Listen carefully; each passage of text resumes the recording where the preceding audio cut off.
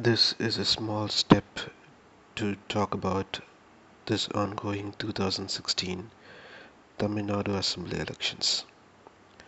I don't publicly support any political parties, so the views expressed here are personal.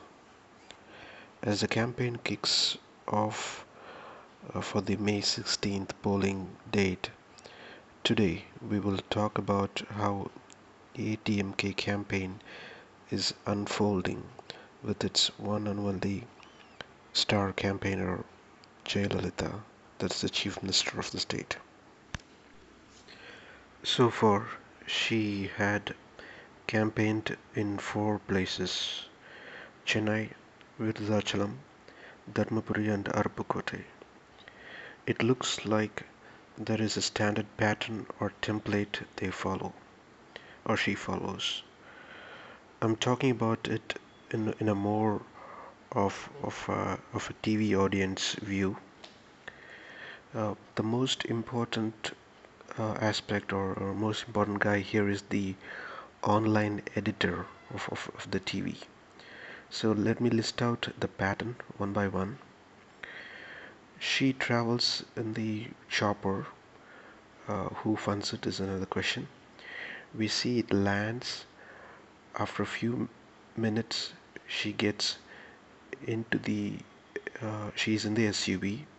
The background song is the staple song of praising her of being a golden woman of the state. The next is after a few minutes we see her on the stage. Here we don't see how she gets onto the stage. Okay. After waving to the crowd, we see her seated in the chair. Again, here we don't see how she got into the chair. She starts her speech by a customary greeting. Uh, she won't mention any names in her entire speech. She only mentions the name of the candidates, MGR and Karunanidhi. After greeting, she will touch some points on how she got into the power in 2006 by getting rid of the family rule. Then she will do some, or in fact, more bragging of how she did every so called good thing to the state.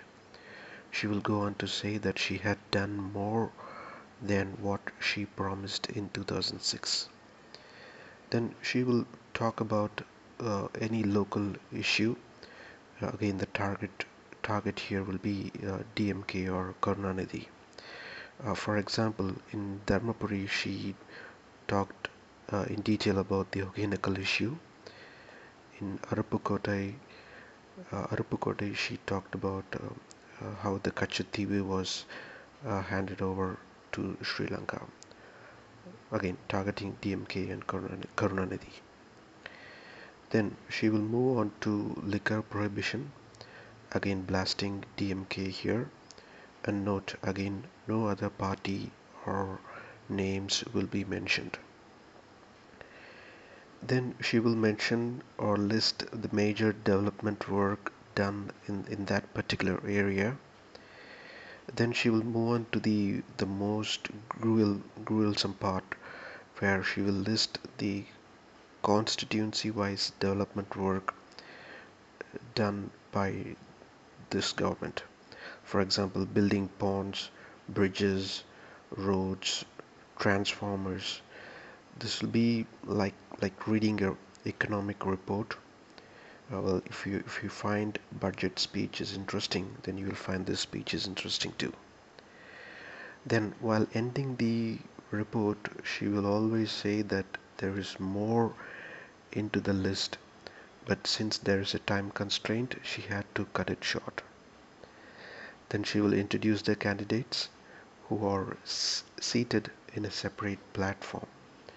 Remember, she won't or they won't share the dais with her.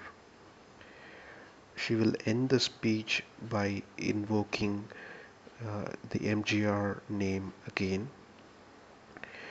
Now, that's the part of the speech. Now, it sounds like a long monologue, and it's lacking something. There are no hard punches, and if there is any, they are already said in an earlier occasion by her. So there's no element of surprise here. Someone from the opposition should break the jinx. Someone should instigate her, like how she reacted to the how she reacted in 2014 Lok Sabha election. Uh, that too in the fag end of the campaign, she responded to BJP that is it going to be the lady or Modi?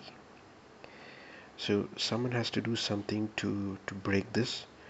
Uh, can Karunanidhi do it once he hits the road on 23rd of this month?